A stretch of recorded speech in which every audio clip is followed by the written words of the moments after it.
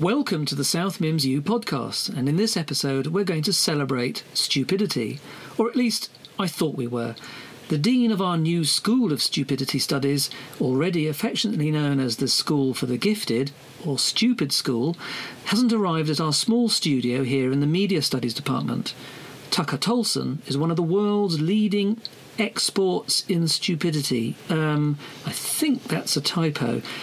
Clearly, it's supposed to say that he's one of the world's leading experts in the benefits of being stupid. Right, well, I'll just give Tucker a call and see if we can get hold of him.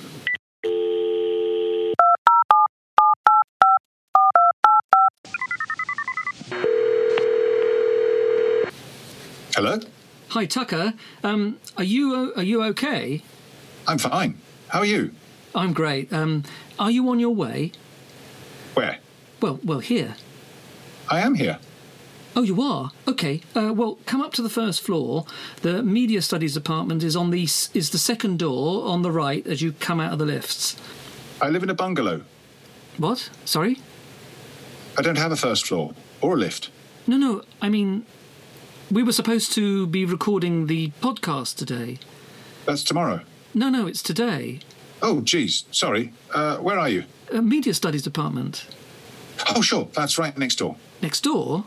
I live down the road. I'll be there in a bit. Okay, thanks. Right. Okay, well, what I'll do is I'll stop recording and we'll start again. Thank you, dear listener, for your patience. Welcome to the South Mims U podcast. And in this episode, we're going to examine the utility of stupidity. That's a neat phrase I made up in the time between our first attempt at recording this podcast and this one. And I am assured that our guest, a world-leading expert in stupidity, Tucker Tolson, is in the building. Though he doesn't seem to have found our studio. God. Well, let me call him again.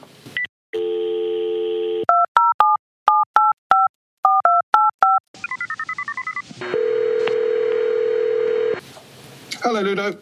No, I'm not Ludo. Oh, why not? Well, no, because I'm not Ludo. I'm the host of the South Mims U podcast. Oh, yeah. I'm on that next week. No. We just spoke on the phone. No, that was Ludo. His fish died. Oh, I'm sorry to hear it. We're burying Ludo in the garden. Burying Ludo? Don't you mean burying his fish? Yes, the fish is called Ludo. I thought your friend was called Ludo. Yes, him and the fish. He named the fish after himself. Many people name their fishes after themselves. Oh, right, okay. Listen, are you coming? Next week? No, now. Yeah, I'm just outside. Look out the window. Oh, right, so you're burying the fish in the South Mims U gardens? Yeah, I'll be up in 5. Oh, right, thanks. I'll make you a coffee. How'd you like it? Big espresso with frothing milk. You mean a cappuccino? Yeah, Earl Grey. See you. Oh, right, okay. Well, we'll start again. Welcome to the... Oh, well, you know the rest. Unfortunately, Tucker didn't arrive in 5, so I've decided to interview him over the phone, wherever he happens to be. Well, let's just see where he is.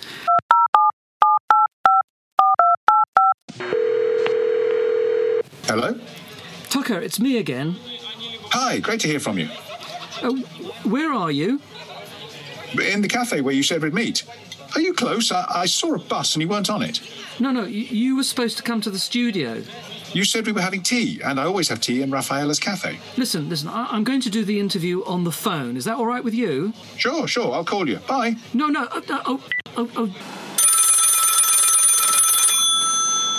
Hello? Is Jim there? No. Sorry. Bye. Oh, no, Tucker.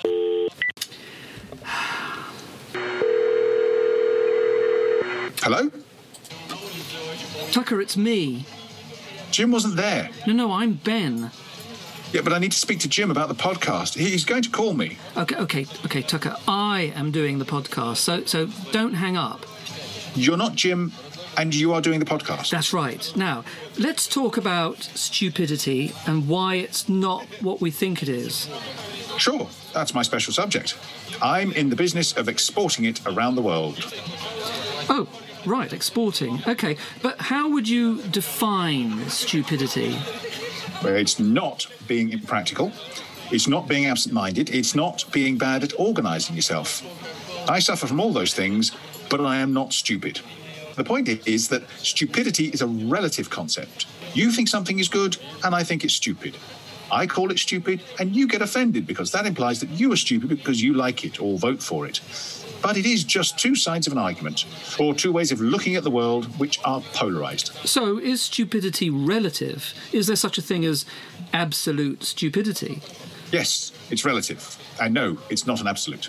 OK, so if I were to step out into the busy traffic, wouldn't that be stupid? It's contingent on why you stepped out into the traffic. Well, I was showing off to a girl I liked. Well, then perhaps it made sense because you were seeking to impress the girl so that she would allow you to have sex with her and procreate the species. Your instinct was that she would make a good mate and would produce strong and healthy offspring. No, it's just stupid to run into traffic. It makes sense if you survive and she's impressed enough to let you sleep with her. That's a bit, the logic is a bit simplistic, isn't it? All logic is simplistic. That's the beauty of logic.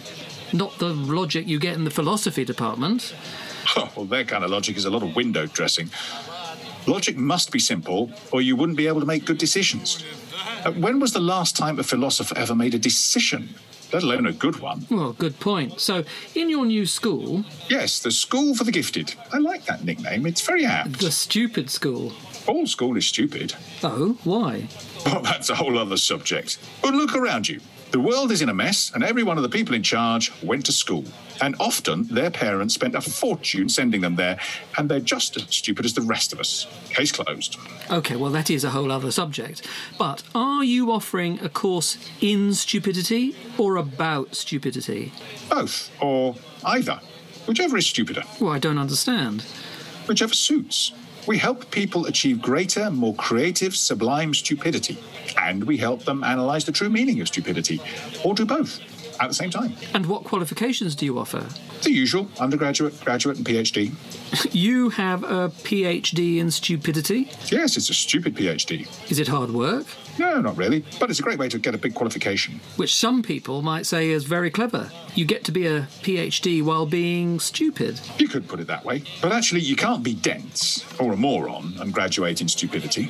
So being a moron is different to being stupid? It is. Well, we've started researching moronic thinking, and we've just received funding to develop our course. Funding? Where from? The Trump Stable Genius Fund. They're very generous. And morons, too. They gave us far too much money. Nice people. So we're not talking about morons? No, we're talking stupidity, which is different. The great philosopher Immanuel Kant said that a lot of philosophy and philosophizing was stupid. Like I said before, because it didn't go anywhere. It didn't help people make good decisions. It just confused them. Whereas, when people do things that we would call stupid, they often reveal new information, or new experiences, or new ways to do something. In other words, acting without thinking sometimes is the most creative and productive thing to do. It's how you get innovation and insights you wouldn't have got had you sat there trying to think through every possibility. So thinking too much is stupid? Often it is. It's cleverer to act and fail than never to act at all. Which means you're not studying stupidity, you're studying cleverness in action, aren't you? That's too clever. It's not stupid enough. It makes you think too much, which means you stop doing. Better to act stupidly and then find out more information. What about when people say stupid things? Then you find out what's true, or truer, than if people hedge their words and try to be all things to all people and end up saying nothing. I don't understand. OK, so if I say something that sounds stupid, like all people who drive SUVs are fat narcissists. Which is a gross generalisation. I know, but I'm illustrating a point. OK. It's ostensibly a stupid statement. But what it reveals is a wealth of sociological and historical information. Well, how so? Well, you can find out about cultural and political attitudes. You can counter the statement with facts about the true profile of SUV drivers. And you can reveal the political imperatives around both the hatred of one side of society and the actions of the other, and what needs to be done to balance the interests of the two. I must say, Tucker, for someone who specialises in stupidity, you make a lot of sense. Stupidity makes sense. But we don't want to be run by stupid people, do we? Not the stupid people who run us at the moment, but the people who know how to be stupid in a creative and progressive way. Well, You've lost me again. We expect too much from our leaders. If you go back to Plato, you'll find this idea of the philosopher king, the one person, usually a man throughout history, who knows just what to do and can be trusted to take into account the interests of all the people. But that's a myth, a dangerous myth. Why?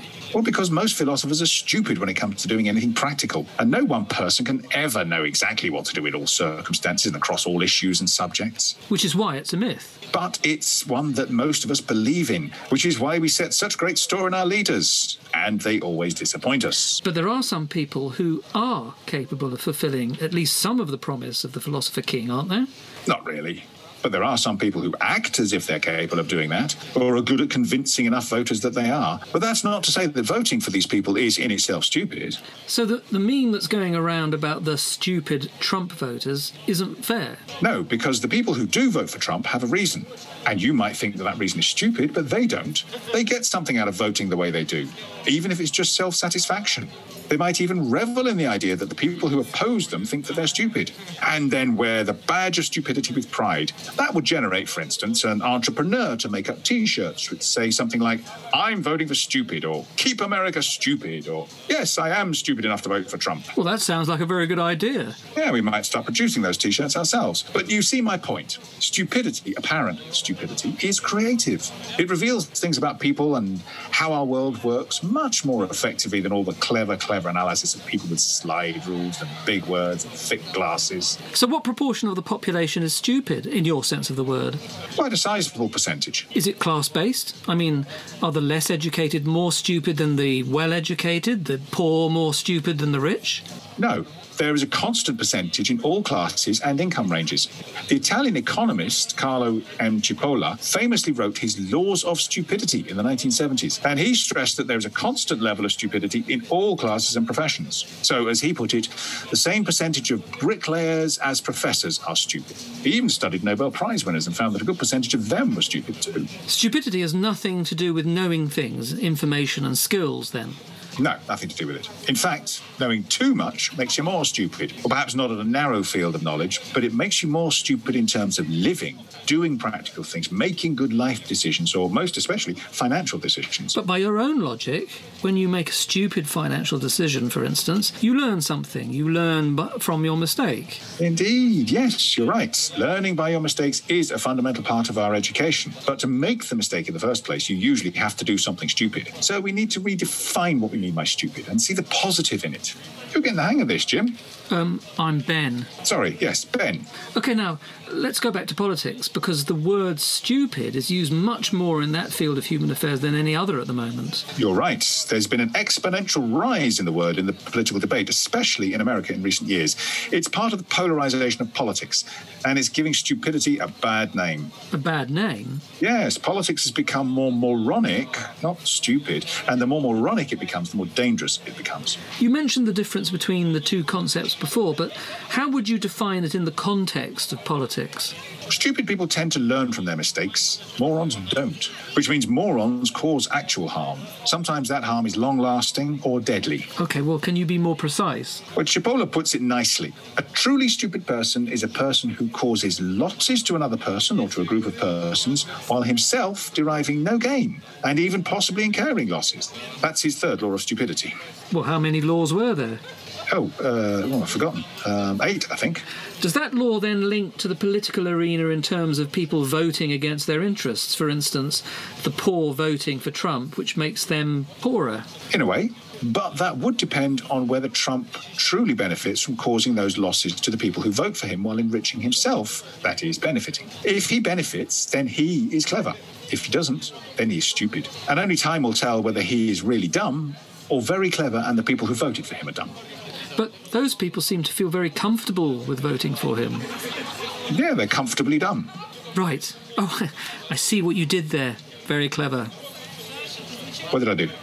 Comfortably dumb. Like the famous Pink Floyd song. You've lost me. Comfortably numb. Comfortably dumb. Another great T-shirt. Right. I'll look that up. Well, you should. So, the percentage of stupid people, can you put a figure on it? And are they, in truth, the people who drive society rather than those of us who believe that we're, quite clever? I never said I agreed with Cipolla's laws. I just said that he formulated them. I don't think he's right, but he makes a good point which reflects the way in which we believe society is formed. And that is? That there are the clever and the stupid, and never the twain shall meet. So it's not true. It's not a dichotomy. No, there are no absolutes. We are all clever and stupid. At times we are more stupid than clever, and at other times it's the reverse. But we all believe that the other people are more stupid than we are. As the American 19th century satirist Ambrose Bierce put it, the stupid, or idiots as he called them, are a large and powerful tribe whose influence in human affairs has always been dominating and controlling. You're clearly very well read. No, I just found that in a book of quotations. Under stupidity. Very useful. Which is the clever thing to do. That depends on how you define it. OK, I think I get the point now. When I say that the bureaucrat who makes me wait for something that I think should be easy to get done, and I call him or her stupid, it's not because they are stupid, but because you need to find a different way of doing what you want to do, or change your way of framing the problem. So that's not being stupid about it. It's being creative in your thinking. Tucker, your approach to stupidity is, if I may say so, genius. It's a slippery concept that makes us think deeper about what we do and why we do it, and how to evaluate the outcomes of what we think and do. Thank you. It's been fascinating. And stupid. And stupid. And, dear listener, thank you for your attention. You've either stupidly wasted the last 20 minutes or not. That's for you to decide. Goodbye. Shall we start the recording now?